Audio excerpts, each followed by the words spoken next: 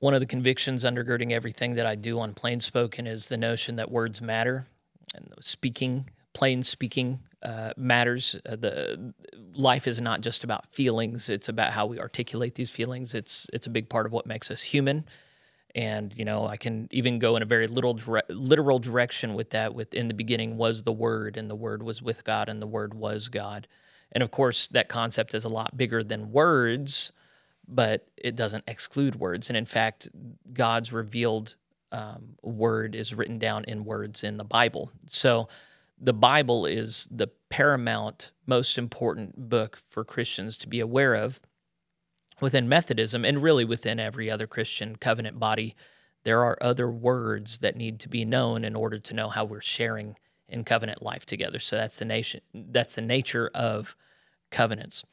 The Global Methodist Church, of which I am an elder, is getting off the ground in a convening conference next year, where they will be finally adopting an actual book of Doctrines and Discipline. And what they currently have is a transitional book of Doctrines and Discipline, which is governing them right now. It was adopted by the TLC, which is the primary governing body, but all of that's going to change next year at the convening conference. What they're going to do at the convening conference is use what we're going to review in this series, what we have been reviewing, as a backbone that they then augment over time to reflect the nature of the covenant that we share.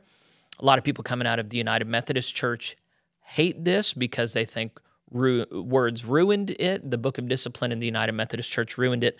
That is the opposite of the lesson that we learned. The lesson that we learned is if we don't protect the words, everything gets ruined. So knowing what's in here is actually super important so that we can know how to protect what we've got. If we don't know what's in here, we don't know what we're supposed to protect in order to have integrity as an institution. So that's the whole point of this. That's the orientation point for this episode. This is the fourth episode. The first episode was part one, dealing with the doctrine of the GMC. Part two dealt with the social witness. Part three began this portion, which is on the nature of the local church, the theology undergirding it, what we believe about it, how we participate in it. Last week, we ended with paragraph 316. We're in 317 now. I've already gone too long without noting who it is that I've got in the studio with me. Everybody knows TJ, my producer. Say hello, TJ. Howdy, everybody. TJ is trying to get all the gear in order. He's moving around, but I think everything's all set now, and we can get right into the content. It's as set as it's going to get. Okay. So TJ is a couple days back from Mexico. He got me a bottle of vanilla, which my wife was very happy about. So happy to be back with two guys just making our way through the transitional book of Doctrines and Discipline. We are not experts, but this is just kind of a layman's response to what we encounter here. So if you've got your transitional book of Doctrines and Discipline you want to walk through with us, we are on page 26. We're in paragraph 317. We're still in the section dealing with the nature of the local church. You're on page 28. Did I say 27? You said 26. Okay. I don't know how to count. Okay, thank you. Page 28. All right. Paragraph 317, the meaning of confirmation. Okay, this comes after the section on the baptismal vows. So baptism is entry into the body of Christ. Now confirmation is the rite that we do after a person has been baptized as an infant, but then as an adult they're coming to own their own faith. Through the rite of confirmation, we personally renew the covenant declared at our baptism, witness to God's work in our lives, affirm our commitment to Christ and His holy church, and receive the outpouring of the Holy Spirit through the laying on of hands, enabling our lifelong journey toward holiness. The apostles prayed for and laid hands on those who had been baptized. It is the duty of pastors to prepare confirmands, that's people who undergo confirmation, teaching them the basic tenets of the historic Christian faith, the history and theology of the Western Wesleyan revival movement, and the practical meaning of church membership in agreement with the transitional book of Doctrines and Discipline and approved catechism. Okay, that's all we've got on confirmation. The theology of confirmation is what comes out of belief in infant baptism. So People who practice infant baptism are called paedobaptists. People who don't are would usually be called believer Baptists. Confession. It's slipping. Usually, I can regurgitate this pretty good. Yeah, I don't remember the exact wording. I think it's confessional. So they're ones that believe that you right really either. can't enter into covenant with Christ Jesus until you can own the faith for yourself, confess the doctrines as they are, and different bodies will have different doctrines, doctrinal standards. Here in the Global Methodist Church, people can be baptized into church membership before they're developed enough to know what's going on, but it's God claiming them, the community of God claiming them.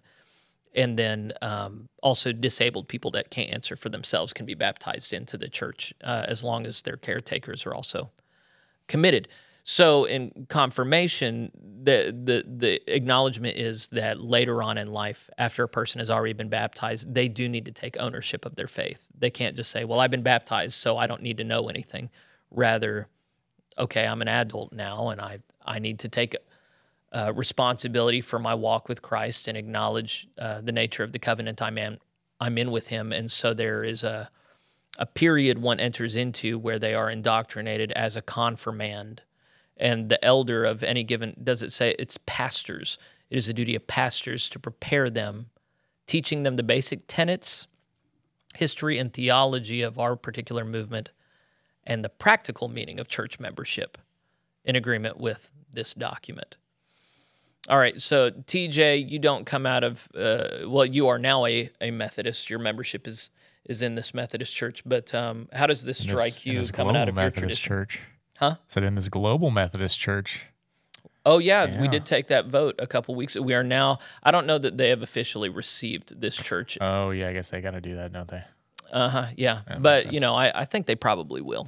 You know? Yeah, I don't see why they wouldn't. Unless you're a little too far right or something. I don't know. I don't know what just, you know, they've received a lot of crazy churches already and crazy pastors I'm already in. Yeah, so yeah. who knows why. But how do you think, how does this look to like outsider eyes for people who, were you ever confirmed? So yeah, no, confirmation is kind of a new thing to me because all the churches that I've been to are not as, I don't necessarily think that's a high churchy thing, but that's, it's a Methodist thing, and not only a Methodist thing because they do confirmation in other denominations, but all the churches that I've been to, they didn't do that. It was just it was more of a loose thing. This is more like structured, methodical. The churches you've been to, did they practice infant baptism? The big two that I would say they're the main churches that I went to. Church on the Move. I don't know if that's the one I was baptized at. I don't think they do infant baptism there. And then Victory, where I went to Bible college, they definitely. No, I think They don't do infants. No, they do small children, but they don't do infants. I don't believe. Okay. I don't think I've ever seen an infant there. But Church on the Move's more Baptist-y, and then Victory was definitely Pentecostal, skirting up that word of faith line that is. Yeah, baptism is something a lot of traditions get real wonky about, and I'm not going to pretend as though Methodists have it all figured out. What I will say is you should know why you believe what you believe, and it's not sufficient to just say, it's what I believe. So I wanted to point everybody to, and I'm not going to do this on every video in the series, but Dr. Robert A.J. Gagnon is an excellent biblical scholar. I've got his Facebook pulled up here. He's published a ton of stuff on early Christian theology and practice. And starting yesterday, he made some posts about early Christianity, how they practiced baptism, what the Greek means. This seems to have just been copied and pasted out of some stuff that he's written as a scholar. It turns out, is a Baptist, but real interesting stuff. He had two posts. You might go over to his page. You might consider, he is not a Methodist, but he has a very worthy perspective to take into consideration. So if you have time to look into this, then, you know, the thing I'm saying is not you should agree with Gagnon. The thing I'm saying is you should be able to articulate why you believe over against other understandings of it. I think most of the churches that I've been to would just rebaptize you. Yeah, so which I'm rebaptism. I'm kind of iffy about as it is. So So I talked to a confirmation makes pastor in sense. town that I like a lot, and I was calling him out on rebaptizing. Yeah. And he said, "What are you talking about rebaptizing? I'm baptizing them. They weren't baptized the first- before. yeah.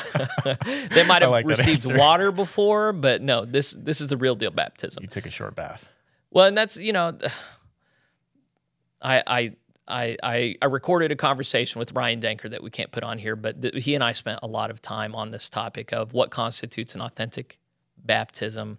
When is it a rebaptism? What's the problem with rebaptism? I'm hopeful that he'll let me publish that soon or something, because it is a big thing. Anyway, a lot of people will say, it's unbiblical to practice child baptism, or believer baptism is not. Confirmation is also unbiblical. There's nothing in the Bible about a confirmation period at all. This is something that the church created in order to mark a transition from parents being responsible for their children's faith to a person being responsible for their own faith.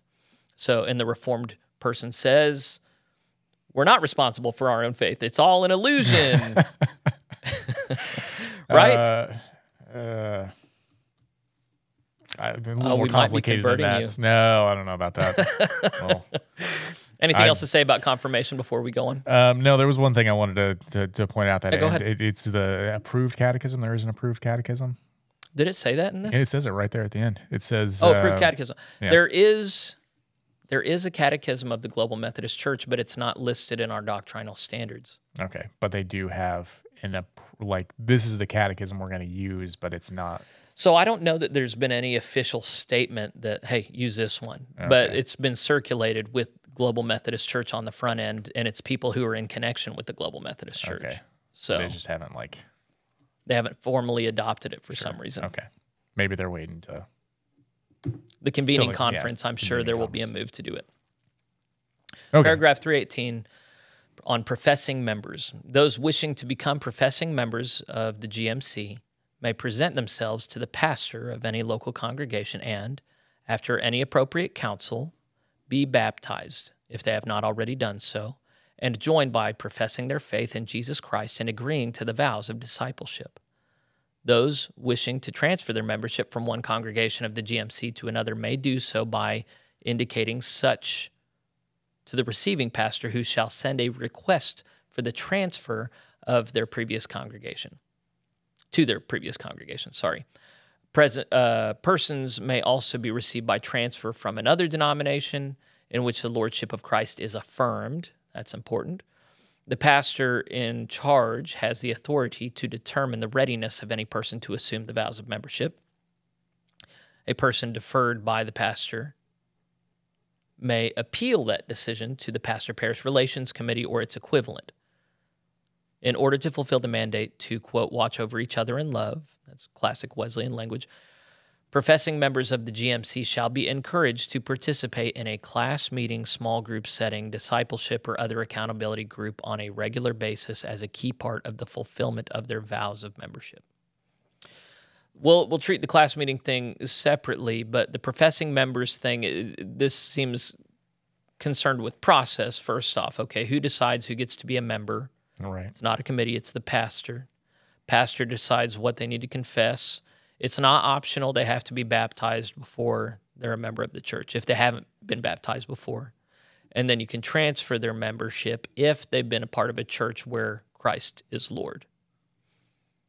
Problem there being Mormons will call Christ Lord, but they mean very different things. Yeah, and hopefully because the pastor's doing that, they would be able to suss that out and figure that out. We've got an issue here that's a little more complicated than just the Jesus is Lord thing.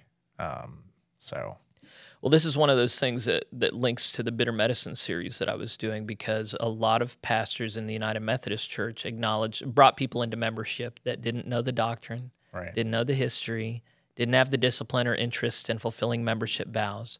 And what we're looking at potentially here is a bunch of pastors in the Global Methodist Church replicating that same mistake of welcoming people into membership who don't care about these things. What happens when you get a crazy, lukewarm pastor that just kind of brings everybody in, and then you've got the UMC again. There's crazy lukewarm pastors. Then there's very church growth oriented pastors who, hey, I want to grow this church. I want to make it as easy as possible to get in. I want to look good on paper. I want to have a big bustling church. You don't have that whenever you're saying, hold up here a minute. I'm not going to let you in until you convince me you're really interested. Right. So there are a lot of pastors. I would actually think, I'm interested, anyone watching this, I'm interested in your thoughts. I'm of the mind that probably a majority of global Methodist pastors are not at all interested in exercising an exclusive situation here where they are denying people membership that are not very committed. Yeah, I think it's going to be like an exceptional case that some GMC pastor is going to say, sorry, you're not going to work out here. Mm-hmm. Move on. Or, hopefully it doesn't come down to that. It just comes down to, it'd be great to have you as a member. Here's the stuff that I need to make sure you know. I'm going to need you to sit down with me at a membership class. I'm going to need you to take the time and energy to learn this doctrine, learn this history, and I'll be happy to show, oh, you're not interested in that. Well, then maybe membership isn't for you. Maybe it's good for you to continue worshiping with us, but, it doesn't seem to me that you'd be able to play a helpful role as a member if you're not willing to commit on this level. So Right. That's kind of the language that I would use, but I don't think many pastors have that kind of language. Yeah, I again, I'm a pessimistic. So Yeah. Well, and especially when disaffiliation is easier and there are no financial consequences, it's just hard to freak out about, oh, we don't have a good membership audit going on. In the United Methodist Church, it really mattered. Does it really matter so much in the Global Methodist Church when the consequences just aren't really as big? I think the pressure. pressure, There's not the overarching, like, you're going to lose your appointment kind of thing, and you're going to get kicked out of the church. And, like, yeah, I don't think it's going to be as important. Yeah. Maybe. I don't know. What about the class meeting portion? It doesn't say it's mandatory. It says all new members will be encouraged to participate in an accountable small group discipleship. I mean, even if it said it was mandatory, I think eventually, maybe even right off the bat, like it would be just kind of implied. I don't know who's going to enforce it, kind of thing. Other than the pastor, and if the pastor doesn't want to enforce it, they're not going to enforce it. So. Well, so they've used this forcing language before. They will be informed of the doctrine and the history. This is a have-to thing. And then they just have one optional thing, which is they will be encouraged to. But, we're already, I think, of the same mind. Most pastors are not even going to do the mandatory bit. Oh, yeah, no. It's just going to be, it sounds good up front. They might do it for a little while, and after a while, like, who's enforcing it kind of thing. Like, yeah. If it's not enforced, if there's not some kind of GMC police officer breathing down the necks of the GMC pastors, then yeah, and we're decidedly against. Yeah. What would that be? Yeah. Well, we'll see how it works out. Let's go to paragraph 319, vows of membership. In addition to taking the vows of baptism, paragraph 316, we already had those that we covered in the last episode. Those wishing to become professing members of the GMC shall be asked the following questions before being received into the church. Do you believe in God the Father, Jesus Christ the Son, and the Holy Spirit? So right there, I see it reclaiming masculine language for God. I don't think that the United Methodist vows of membership had anything that was gendered with relation to God or the church. That doesn't surprise me. Do you confess Jesus Christ as Savior, put your whole trust in His grace, and promise to serve Him as your Lord? That's almost word for word what the United Methodist vows say. Other than the gendered language? I don't even remember what it says. The part dealing with Jesus Christ as Savior, put your whole trust in His grace, and promise to serve Him as your Lord. That's all. Well, I guess it's Jesus, so that would have to be gendered. Well, yeah, I don't think that. Well, whatever. Do you receive and profess the Christian faith as contained in the Scriptures? I don't think that's in the United Methodist Church vows. Do you promise, according to the grace given you, to keep God's holy will and commandments and walk in the same all the days of your life as a faithful member of Christ's holy church? Okay. Will you be loyal to Christ through the name of the church that you're joining? And do all in your power to strengthen its ministries. I would have it be feminine, but whatever. Because, I mean, if you don't know why, like biblically, there is a coupling of a masculine God with a feminine church, and that's the symbolic beauty of a lot undergirding New Testament scripture and how we understand ourselves to be in relationship with God. Anyway, God is masculine, we are neuter. To strengthen its ministries through your prayers, your presence, your gifts, your service, and your witness as Christ's representative in this world. That's language taken directly from United Methodist vows. So I think in the United Methodist Church, they only have 3 or 4 of these. They've added a little bit more on about scriptures, and they don't say the word submission, but it's to keep, not submit to, but keep God's holy will and commandments. That's not necessarily a big deal. Anything noteworthy about these vows? No, I do like the fact that you've got to like repeat this in front of the congregation if you want to be a member, because a lot of churches it's very like loose membership. Like you sign a paper, here you go, you're a member now. So you don't have to. Not much is required of you. So I appreciate. Says that. They shall be asked the following questions before being received into the church. So it doesn't. Or you're saying it doesn't specifically say it has to be in front of the congregation? I don't think. No, it doesn't indicate that to me. Yeah, I guess that is true. You and I have a buddy in this church that I asked questions in front of everybody, and then he was so embarrassed he turned away from everybody as he answered them. But he did it. Yeah, he did. He did say it though. Yeah. So it's important. I think it's important to publicly confess Christ. No, I agree with you there. Yeah. I mean, I would prefer that they do that. I'm not gonna make a big deal that as long as they're saying it, I guess, whether it's in front of just the pastor, preferably the congregation. But if they're making them say it in front of the pastor, at least they're saying it. I wonder if we'll have opportunity to talk about it. So I think what I said last week is everything we do is an expression of what we believe, and everything we believe informs everything we do. If what you're doing to join the body of Christ is not something with the body of Christ, but with an individual, I mean, that just tells me that your understanding of the church is off base, because you're not entering into a relationship with the pastor.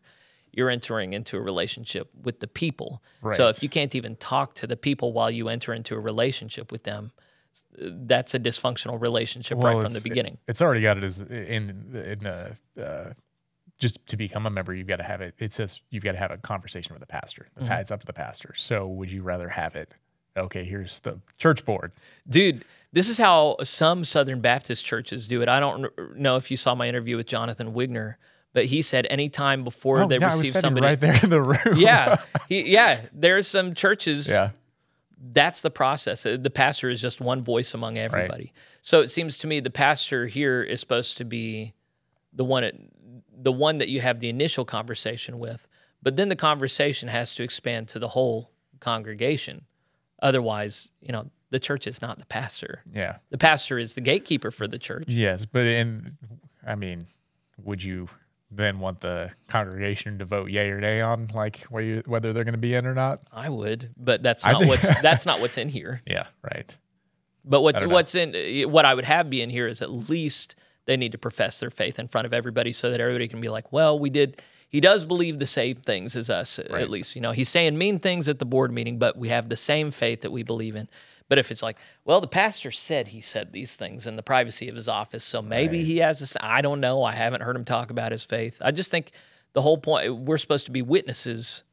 We watch each other get baptized. It's not appropriate to baptize outside of the assembled body unless it's just a very extreme instance. And then we watch each other make vows to the church. Otherwise, it's weird. The word I used was dysfunctional. Anything else to say? No, I don't think so.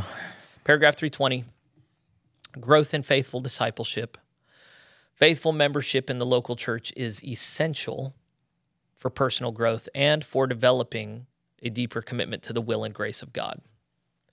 As members involve themselves in private and public prayer, worship, the sacraments, study, Christian action, systematic giving, and holy discipline, They grow in their appreciation of Christ, understanding of God at work in history and the natural order, and an understanding of themselves. This is all we could spend a whole hour just on all this. Faithful discipleship includes the obligation to participate in the corporate life of the congregation with fellow members of the body of Christ. A member is bound in sacred covenant to shoulder the burdens, share the risks, and celebrate the joys of fellow members. A Christian is called to speak the truth in love, always ready to confront conflict in the spirit of forgiveness and reconciliation. All right, that's all of paragraph 320. It was entitled, again, Growth in Faithful Discipleship. It begins by saying that if you're going to be a faithful member, you have to participate in the body. You can't be a member staying at home. Right. Well, it doesn't really. Okay. It says, what is the specific wording? That it's essential for faithful membership in the local church. Oh, it's not saying you have to show up. You have to be a faithful member in the church in order to properly grow in personal faith and growing in the will and grace of God. So I take that as a statement to say, actually, there's no lone wolf Christians. You have to belong to a church if you're going to grow in faith. But it doesn't specify, like, you got to show up every Sunday or... You know, it really would be fun if they said, if you're not there 3 out of every 4 Sundays, you're a bad member. Yeah, just get it out right in front. Yeah. Yeah, it's just kind of a loosey-goosey thing like the rest of it. Yeah, how many pastors are willing to say, look, as a member, I expect you to privately pray, publicly pray, be at worship all the time, participate in the sacraments. I want you to study the faith. I want you to be doing Christian actions in your life. I want you to give systematically. What I think it means there is proportionally and regularly. Yeah, I assume regularly. And I want you to have a very disciplined life. I want you to grow in your appreciation of Christ. I want you to understand God at work in history and the natural order. And I want you to understand yourself rightly as a Christian. If a pastor said that on the front end for membership, how many people would even join? Right. Well, how many pastors are going to like bring that up to the person wanting to join? Like, here's what's expected of you, kind of thing. Like, I don't even think they're going to bring that up. They might. It's just going to depend on the pastor again. It is, yeah. I mean, like, even me, it seems to me that they constructed this document so as to be a reference point so that when somebody's coming into the GMC membership, the pastor is opening this and going, okay, here's the language here. Walk through this with me. How do you feel about that? Right. Oh, yeah, that should be what they do, for sure. That'd be great. I wonder if I should do that this Sunday as we're talking about bringing people into Global Methodist membership. Do it. You think I should? I think you should. Okay. I still haven't decided. Okay. Well, yeah, it seems, volunteers that. We've got more people wanting to join. Huh? I know you said something about baptism. Oh, yeah, okay. Yeah, there's some people that need to get baptized, but then I think I want to have everyone who wants to be a member of the GMC go through a period of catechesis to some degree. I'm still not clear on what that looks like. I mean, I wouldn't be opposed to all of the members that are have been members for a while. Just make us all go through a class or something. That's just you're going to be the one that has to deal with it. So yeah, I mean, how many people are just going to be like, I've been a member of this church for forever. You're going to make me take a class to be a member again? Yeah. Well, I think it's even hard to get them to watch these videos. So. All right, 321, paragraph 321, the meaning of Holy Communion. In Holy Communion, also known as the Lord's Supper or the Eucharist, from the Greek word for thanksgiving, Eucharisteo, we are invited into fellowship, koinonia. That's another Greek word. For some reason, we need Greek lessons. It's just random that they decided to do that in paragraph 321. With Christ Jesus, who is spiritually present in the whole of the sacrament. We participate. I wonder why they stipulated in the whole of the sacrament. So in Roman Catholic and Eastern Orthodox theology, there's a notion that you can participate in either the wine or the bread, and it's sufficient for one reason. One of them was sufficient by themselves. Yeah. So I wonder if they're saying, no, you have to have both. I don't know why. It's weird to me that you would only want like one Like, yeah. Well, for people who struggle save with off on alcohol, well, if you're doing grape juice, like, yeah, I mean, I feel like that's. I'm just saying in the Eastern Orthodox and Roman Catholic Church, there's that, or if you're gluten intolerant, I don't know. I mean, that's just my theory. There's I don't a reason remember we're why. Protestant.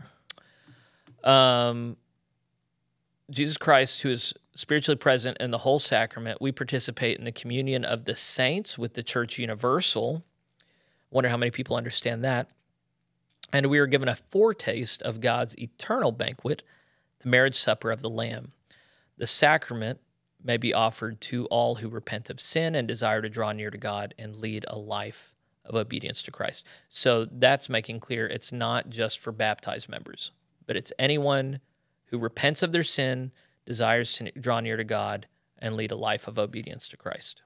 So, yeah, how many people officiating are going to say, hey, wait, do you repent of your sin? Do you want to live rightly with Christ? So, I mean, I would like to think a lot are, I mean, you've seen me officiate, and I try to make sure, like... Yeah, you say up front, hey, you're going to bring judgment on yourself if you're in the right place with this. Yes. So, yeah. There's a lot of places that GMC pastors make sure they understand the weight of this. I grew up in a United Methodist church where it felt like mid-service snack time. I went to a church in Bartlesville one time because I was going to different churches, and they were in the middle of worship, and they're like, "Hey, if you want to have communion, it's over there at the side. Just go grab it and come back, and we're gonna keep on singing." And they just kept on going. Well, that's how Life Church does it, isn't it? They just have it in the back of the sanctuary for you to grab. It's been a while since I've been to a Life Church. Yeah. People get real funny about baptism, so they're just like, you can do it. It's optional. It's off to the side, but no big deal. And then, there are a lot of people who are like, it's a huge deal. Mm-hmm. It's a huge deal. You're making the central act. So for people who don't know the history, until the Protestant Reformation came, the central act of worship was the Eucharist. That was, the priest could give a terrible homily. Everybody could smell like armpits. But if you had the sacrament of communion, you had worshiped. And then with the Protestant Reformation, there was a central focus on God's word being the primary act of worship, the pulpit being the central focus, not the altar. And so that's why you have this irregular Lord's Supper that is done 100 different ways in 100 different places. I think we've lost something in that the altar and the way we have communion is actually super important. And there are United Methodist churches and Global Methodist churches that have made, we do it every week. Mm-hmm. Our identity is determined by this. But there are a lot of communities that, no, it's a nice thing that we do, but no, we're not going to be defined by this. Let's go on. Holy Communion is normally celebrated in the midst of the congregation, physically gathered to remember and respond to God's mighty acts of salvation revealed in His Holy Scripture. Local congregations are urged to ensure regular opportunities for the congregation to commune. The elements of Holy Communion may be taken to those whose condition prevents them from being physically present. When Holy Communion cannot be offered, the love feast provides an opportunity for significant fellowship in a wide array of settings. We encourage the use of non-alcoholic wine or juice for Holy Communion. Non-alcoholic juice must be offered as an option where wine is used. So it talks about love feasts. Love feast is something that early Methodists did. Yeah, I don't know what that is. Explain that to me. It's also referenced in the book of Jude, whenever it's saying that there are people who've snuck in unawares, who are poisoning the church fellowship. It says they are a blemish on your love feasts. And so it's like the conversation around, is an episkopos the same thing as a presbyteros? Is a bishop the same thing as an elder, or are they different things? There are similar people who similarly argue, is a love feast the same thing as the Lord's Supper, or is it a different thing altogether? And there's not enough context clues to come to a definitive place on that. In the context of early Methodism, there were not enough priests of the Church of England to help Methodists have regular communion. And so the love feast was used as something that didn't require a priest present to ordain. It was just something that the church could do on its own, where they would have water and bread and then a general meal around it, where they would still have the fellowship and love of the community of Christ, but it was not the sacrament of communion, or understood to be so. Oh, you Methodists.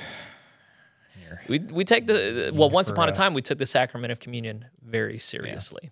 So, and I got an email from a guy last week saying, I love my Global Methodist Church. We're off to a good start, but we have this non-denominational pastor who is wanting to serve us communion, and I don't acknowledge him as accredited enough to officiate over communion. So what do I do? Do I have the sacrament and lie, or do I sit down and stay away and potentially offend? Traditions of men. The traditions of men being that you have to have an ordained person. Yeah, like if the GMC bishop doesn't slap a certified sticker on this guy, he can't do communion. I think it's important, and not just anybody coming off the street can do it. Sure, that's just the Baptist-y part of me. That's there is a place that you can easily go to mark, like make fun of, like, and Jesus said, "You shall have an ordained person who has been trained in these ways." And unless he does, he doesn't say that. He just says, "Do this in remembrance of me." But then, if you don't have those barriers to who can do it, then you find things get really crazy. Really fast. Yeah, I'm not against barriers for sure. I'm just like, where's the line at? Yeah, it's a good thing to think through. As long, I think as people make their way through this, if they're getting to, people on the other side are so stupid, you're doing it wrong. You have to understand that mature believers take different positions, and that can lead you to a place of being gracious with your fellow brothers and sisters. All right, we got a little bit more time. Let's go on to section 4, care of members. Paragraph 322, member involvement and accountability. So we're going to keep on this notion of not who are members now, but what is expected. Each member is called to fulfill their vows of baptism and membership, being faithful by participating in the spiritual formation, worship, stewardship, and service opportunities each church provides. It is the responsibility of each congregation to establish and communicate clear expectations of their members who share in the partnership, fellowship, koinonia, of the gospel. Philippians 1:5 is the scripture reference there. And the responsibility of each member or partner to strive to meet those expectations. So here I'm kind of reading it saying, we're not going to define for you all the specifics of what every single member should be doing, but local churches have that prerogative, and in fact they should communicate those expectations to their members, and their members should meet those expectations. Right. The concern I have in the United Methodist Church, the mission was to make disciples of Jesus Christ for the transformation of the world, but then there wasn't a shared understanding of what a disciple was, and that caused this kind of schizophrenic identity where going from church to church, you have very different identities in Christ. So they have already laid out a lot of language that I would think would be unifying, but if someone is predisposed to be contentious, I think there's still room for manufacturing different identities in Christ here. But it looks like they're going to nail a lot more down. I'm acting like I haven't read this before. I read it 2 weeks ago, and I've forgotten all of this. There's a lot here. I was looking to see like how far we've gotten, and we haven't gotten far at all. Well, it's a 100-page document, isn't it? Or is it 150? That's a good question. I think it's 100. We're a quarter of the way through. 105. We're a quarter of the way through. We're doing okay. You're not happy. It's a lot to go through. I don't know if it's not that I don't know. I'm undecided on how I feel about this. We're going to get to the end of this series, and you're going to be like, man, I'm so glad we did this. I love this book. I want to read more books. Maybe. We'll see. We'll see. Point 2, the pastor is responsible for ensuring the members are cared for by implementing a discipleship process focused on helping members to, quote, go on to perfection, end quote. That's a Methodist phrase. By loving God with all of their heart, mind, soul, and strength. That's Jesus' words directly. By loving neighbor as themselves, the same. Pastors are charged with equipping all of the members of the congregation to be in ministry by meeting people at their point of need and offering them Jesus. And the scriptural reference there is Ephesians 4:11 through 13.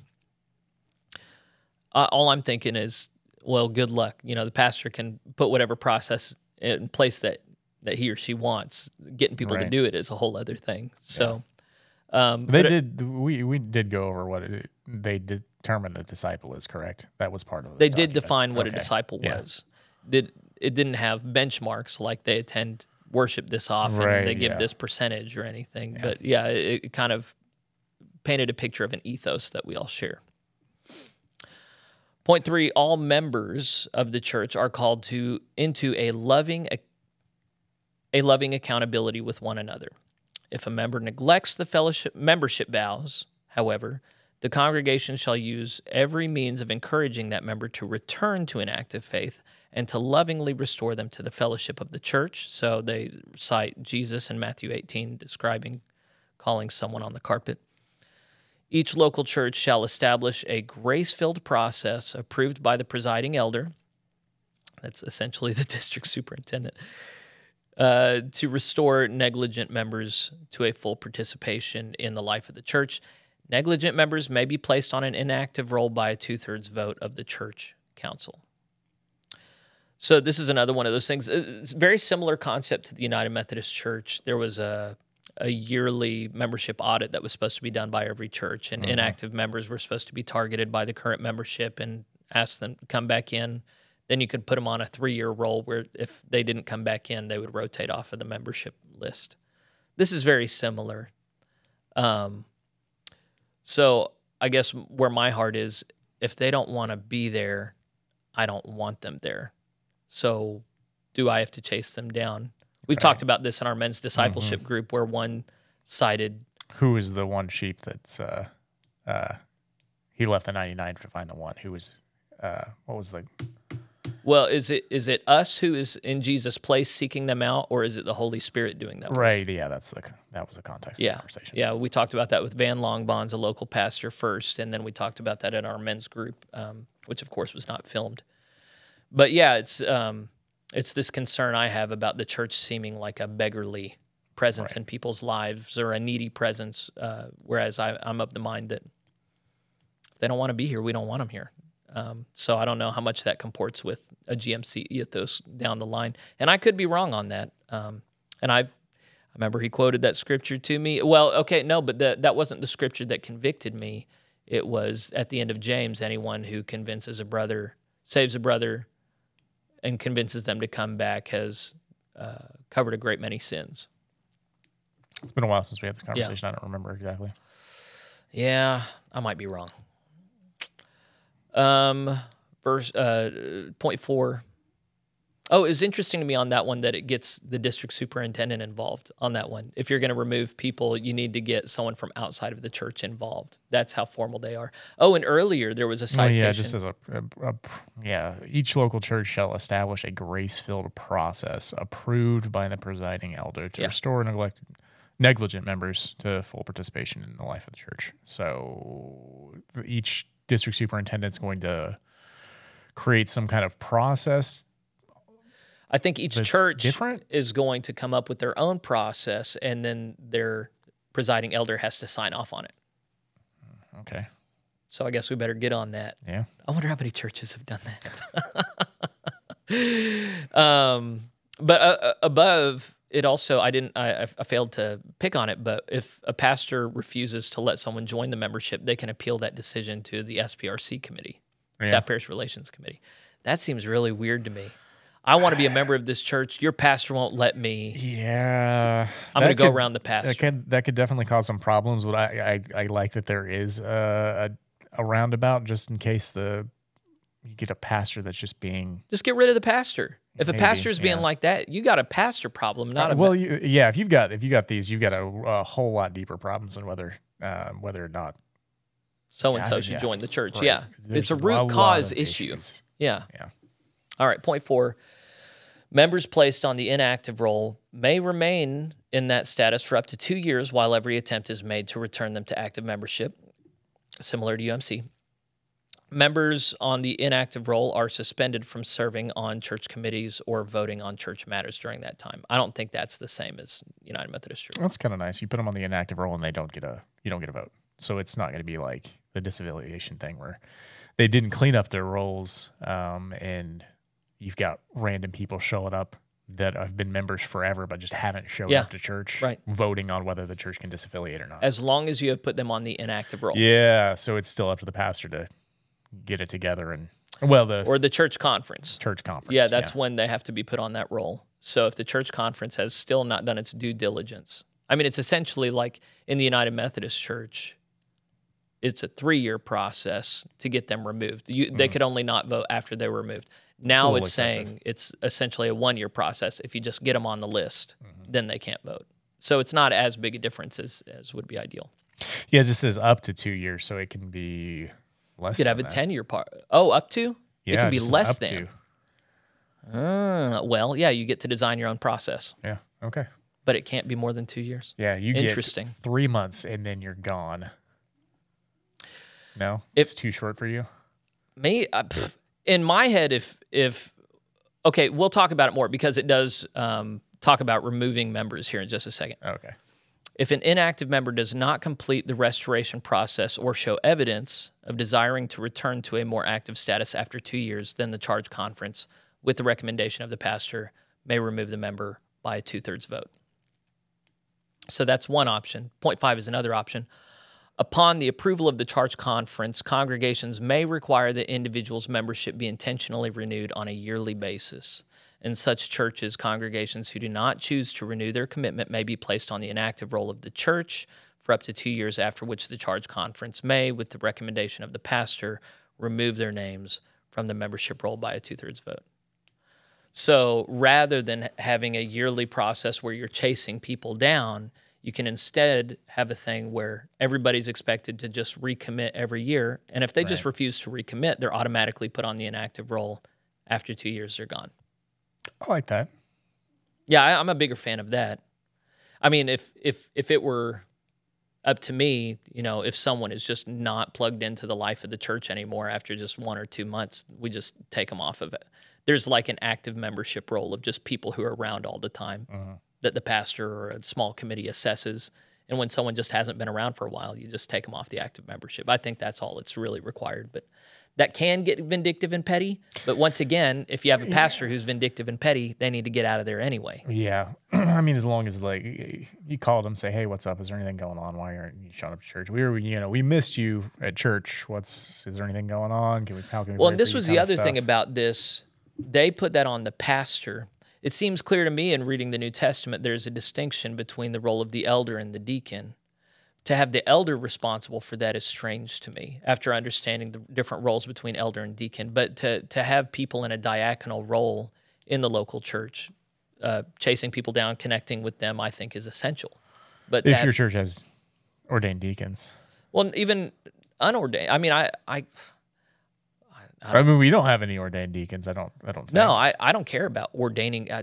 To imagine someone needs to be ordained in order to serve the household of God is strange. Right, but whenever we're talking about deacon, the GMC does have, in order to be a deacon, you have to be ordained, right? It's not just like. So would we get in trouble if we started our own local order of deacons? I don't know. I mean, I kind of don't think so. Like maybe we would have to call them something else, but functionally what deacons do is they serve the members of the household of God. And so I can't imagine we get in trouble if we had 5 men and 5 women that have just said, we're going to serve this household of God right here. In fact, I think churches often are dysfunctional because everything goes to the pastor and the pastor can't do all the things. Yeah. And you don't have this notion of different responsibilities among different people, or they're all just paid positions. Yeah, or their deacons are just like money collecting boys that go up and down the aisle, which I feel like is what most of them end up being. Or like in the Southern Baptist tradition, deacons are, for all intents and purposes, a board of elders. Yeah. So yeah, the different tribes do different things with the words, but for me, it's about function. You need people in the body that are responsible for proclaiming and defending the doctrine and discipline of the church, and you need people who serve the church. And it's okay that there's some overlap there, but to put it all on one person seems really silly to me. It's just not workable. I mean, it's a recipe for dysfunction for sure. Yeah. So too much. Yeah. Spread it out. Paragraph 323, transfer from other denominations. A member in good standing in any Christian denomination who has been baptized and who desires to unite with the GMC shall be received as either a baptized or a professing member. Such a person may be received as a baptized member by notification of transfer from that person's former church or some certification of Christian baptism, and as a professing member upon taking vows declaring the Christian faith. So see paragraphs 311, 318, and 319. Invalid Christian baptism, those are two different words. Invalid Christian baptism, water is administered in the name of the Father, the Son, and the Holy Spirit by an authorized person. The pastor will report to the sending church of the date of reception of such a member. It is recommended that the instruction in the faith, work, and polity of the church be provided for all such persons. Persons received from churches that do not issue letters of transfer or recommendation shall be listed as, quote, received from other denominations. Okay, so there is a formal process that a lot of mainline denominations had of membership transfer process, but a lot of them don't even do that now. A lot of United Methodist churches don't do that now. GMC is saying you can do that, but then there's other ways where you don't have to. The one thing it gets explicit about here is what it takes for it to be considered a baptism. You have to have the triune name of God announced, and it has to be an authorized person who's done that. Yeah, that would be that would be my criticism. What is an authorized person? You don't define authorized person there. Is that the pastor? That's got to be intentionally very vague. Yeah. So, I mean, the other thing is there was a pastor here in town who baptized 5 youth I saw on social media. He baptized each one just in the name of Jesus Christ. Yeah, no Father, no Holy nuts. Spirit. And I said, why did you do that? He said, I didn't even realize, I didn't think about it. I just did it, you know. Is that the one that I'm thinking of? Probably. I'm not psychic. Well, I didn't know that you confronted him about it. Yeah, I said, well, it wasn't nasty. I was just Sure, like, what's a thought here? And he just said there was no thought. But here, according to this language, red flag. well, I don't know. I mean, the guy's a true believer. I'm not going to cast aspersions at his baptism, but here, this would just saying, hey, man, if you're only doing it in the name of Jesus, you are not giving them full Christian baptism. It don't count. That's just, I don't know. I don't know. I'm kind of on the side of the book of discipline on this one. Yeah? Yeah. Because Jesus is quite explicit at the end of Matthew. Yeah. I mean, it's an important thing. Do it right. Don't just go into it not thinking about it. Like, you better think about this. I don't know. And then authorized person, I kind of like the authorized person language because if it's just the pastor, that's the thing with communion for me. It's like, it's just cringy to me. Okay. I think, again, there should be limits. Where's the line at? Yeah. And I think they're drawing it like way too far. Deacons, cool with that. Like, I mean, elders, people that have been within the Roman Catholic Church, I learned a church. couple of years ago that any member of the Roman Catholic Church can baptize anybody if it's like a life or death situation and they might die. I remember you telling me that. Yeah. I think that's cool. I think like when it's hard, fast rules, you must do it this way, you know, I get kind of turned off. But when it's like, here's the ideal, here's how it fits with our theology best. But look, if it needs to happen another way, it can. Just use common sense. I would like if they wrote that out like that. Here's the ideal way. But yeah. And if you're pertaining. repeatedly shirking the ideal way, we need to have a conversation. Right. But if you're trying to make it happen and real life happens and things get messy, that's life. Right. You know, do your best. We love you. Don't screw it up or you'll go to hell. Paragraph 324. Affiliate and associate membership. A professing member of the GMC, of an affiliated autonomous Methodist or United Church, or of a Methodist church that has a concordat agreement with the GMC, who resides for an extended period in a city or community at a distance from the member's home church, may, on request, be enrolled as an affiliate member of a GMC church located in the vicinity of the person's temporary residence. The home pastor shall be notified of the affiliate membership. Such membership shall entitle the person to the fellowship of that church, to its pastoral care and oversight, and to participate in its activities. I think that sentence is weird. Local churches may decide whether affiliate members may serve on the local church leadership, including the holding of offices. Affiliate members may not serve as lay member to the annual conference. Affiliate members shall be counted and reported as professing member of the home church only.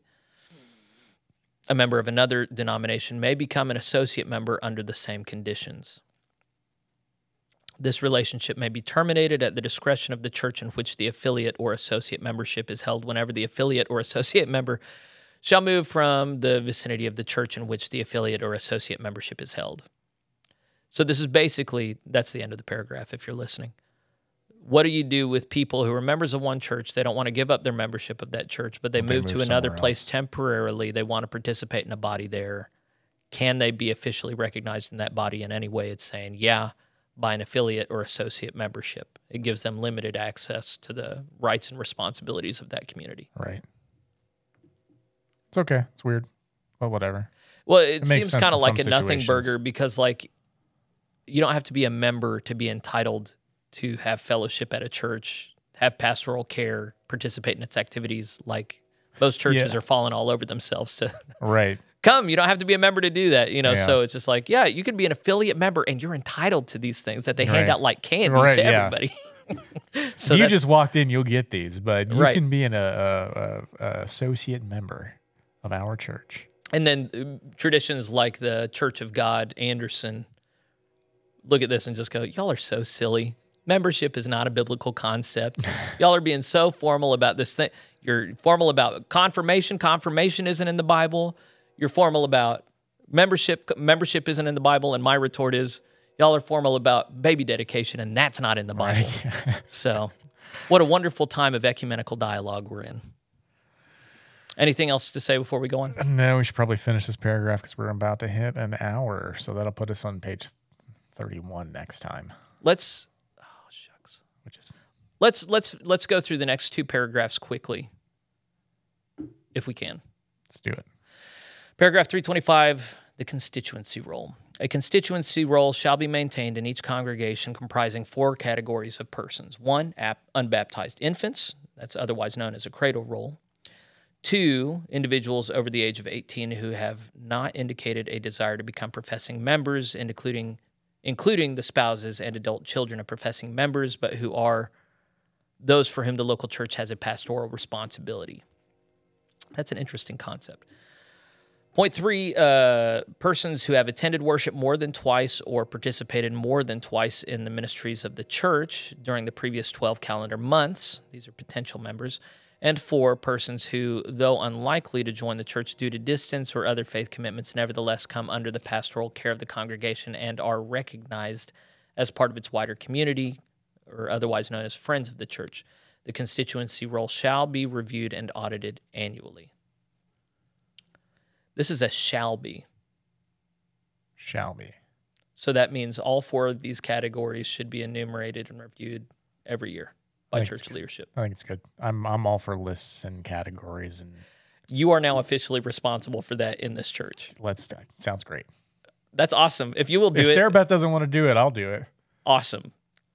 I did not that's the most wonderful news I've had all day. That's wonderful. You are now responsible for the constituency role. Sounds great. Oh, that's perfect, dude. Thank you. Cool with it. Welcome. I did not see that coming at all. That's wonderful. Okay, last paragraph, 326. It's just like the historical thing to me. It sounds cool. I like it. Who are all the people that are tangentially connected? Yeah. All right. Non-local church settings, paragraph 326. Duly appointed clergy of the GMC while serving as a chaplain of any organization, institution, or military unit, as an extension minister, or as a campus minister, or while otherwise present where a local church is not available, may receive a person into the membership of the GMC under the conditions of paragraph 322, where possible. I think that's the vows, isn't it? 322. Oh, I skipped it.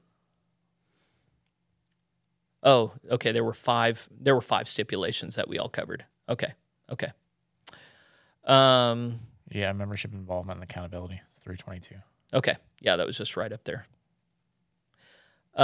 Where possible, before the sacrament of baptism or vows of profession of faith are administered, such appointed minister shall consult with the pastor of the local church, should one be nearby, on the choice of the person concerned. Upon agreement by the pastor, a statement verifying that such sacrament was administered or that such vows were made shall be issued. The baptized or professing member may use the statement to join a local church. And so they're acting as though there's been language along the way that indicates that a person, as long as they've been initiated into church membership at one church, it seems to me that like they're just imagining it's a perfunctory, okay, I'm going to this church now, my membership transfers. I haven't seen language saying a pastor can determine if they want to transfer somebody's membership into their own church. I don't know, my eye glossed over at that paragraph. It's kind of hard. Okay, what do you do with these people that are ordained by the denomination, but they're not serving in a local church? They're a chaplain, they're serving in a school, they're serving in a jail, whatever. Do we have chaplains yet? Yeah, we do. Yeah. Okay. Yeah, we have chaplains. They're in the armed services. They're in a fire station. You know, they're dealing with people that are around other local churches, but their primary relationship is with the chaplain and not with the local body in the church. So it's saying you can bring them into membership, you can officiate sacraments over them, and then, yeah, it's great to connect them with the local church, but you don't have to. Yeah, it's weird. Why would you not want to? Yeah, there are a lot of people. So I served as volunteer firefighter for a long time, and there were a lot of people who would talk about Jesus with me, who liked me. They felt holy things when they were around me, but they were not going to come to church. I might convince them to get baptized. I might convince them to have communion, but they were not going to come to church. And so the question is, like, how strict are you going to be? Can you? And so here it's saying, okay, you can bring them into membership. You can give them the sacraments. They don't have to be part of the church. You should try and help them in that direction maybe, but it's not necessary. That's what I got from this. I could have read it wrong. I'm sure I'm going to hear about it in the comments if I read it wrong. But it seems to be validating that a chaplaincy ministry position is okay, independent from a local church. That's my problem with chaplaincy. Yeah. I have such a high ecclesiology. Well, and it's weird because here it says, in order to grow as a disciple, you have to be a member of a local church. It said that up above, but then it makes room for this constituency that's outside of the local church. Yeah, I guess what if they're like on a military base and they're not, then there's not a GMC church around anywhere. Like what? See, I don't know so if you have three guys that confess Christ and they want to observe the doctrine and discipline of the GMC, why not constitute a church right there? Well, yeah, I guess if you've already got a pastor, why don't you just have like a loose like group? Yeah. Call it a church. Well, even if you don't have a pastor, like I guess. Well, I mean, the chaplain would be the pastor in that situation. Yeah. I'm just, what there's so much acrimony right now about planting churches in my head, like come together, confess the common doctrine, let the GMC know you're now a GMC church. I'm sure it doesn't work that way, but in my head, it should work that way. And then you're just in connection with the denomination. If you get big enough, they'll send you ordained clergy, but until then, you just have small groups and practice discipleship.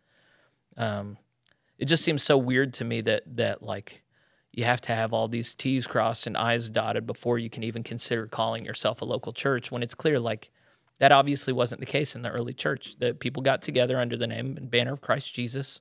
They did the very best that they could. They trusted the Holy Spirit gave what was lacking in the meantime. So I don't know. I get kind of frustrated with. I mean, I love the order. I love the doctrine. I mean, I love that we can do that. That they've spelled it all out, and it's not one of these just feel good religions, you know. Mm-hmm.